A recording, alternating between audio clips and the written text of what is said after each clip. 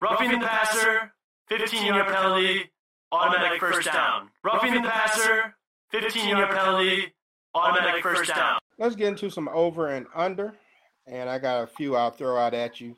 And you can give your opinion on if you think it's going to be over the number or under the number. Buck, I'll start with you since this is your team.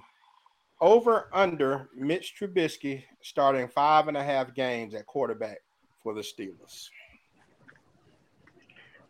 I think he's going to start at least 5, so I'm going to say over. That'd be under if he goes 5. I'm going to say, well, I still think he's going to at least get, he'll be over. I don't see Pickett coming in here being, starting unless it's an injury. So I got to say over. Okay. Ray, what do you think? Mitch Trubisky, 5.5 games as a starter with the Steelers. Over. I like Mitch, but it's definitely going to be under. Mike Tomlin got little that Deion Sanders in him. He going to have to do something. Okay. Yeah, he's going to have to do something. He ain't going to get his head whooped, I tell you that. or he taking the blame for getting his head whooped. All right, so Ray, over under Geno Smith starting 8.5 games at quarterback for the Seahawks. I would go over. Why is that? I think Geno Smith is going because although Drew Lock is not a bad quarterback, I don't know if he's going to be able to beat Geno Smith out.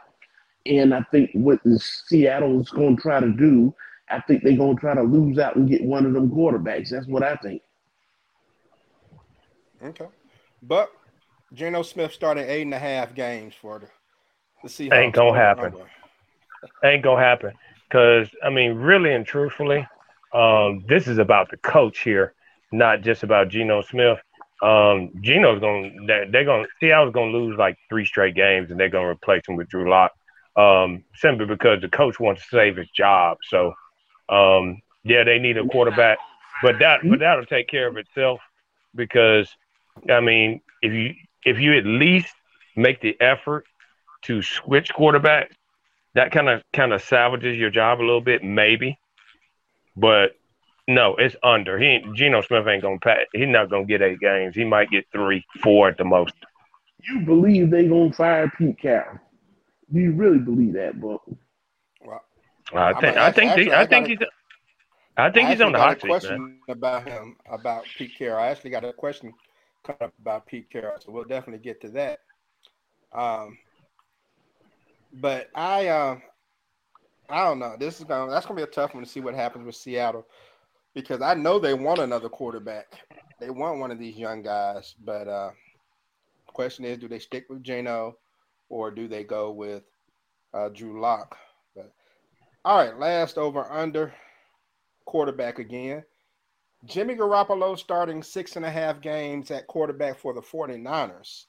Buck, what do you think? You think Garoppolo's going to end up taking over for Trey Lance? Ooh, this is tough. I'm pretty sure they're going to go with Trey Lance at the beginning. The only way I see Garoppolo getting on the field is an injury. So, wow. I'm going to say under.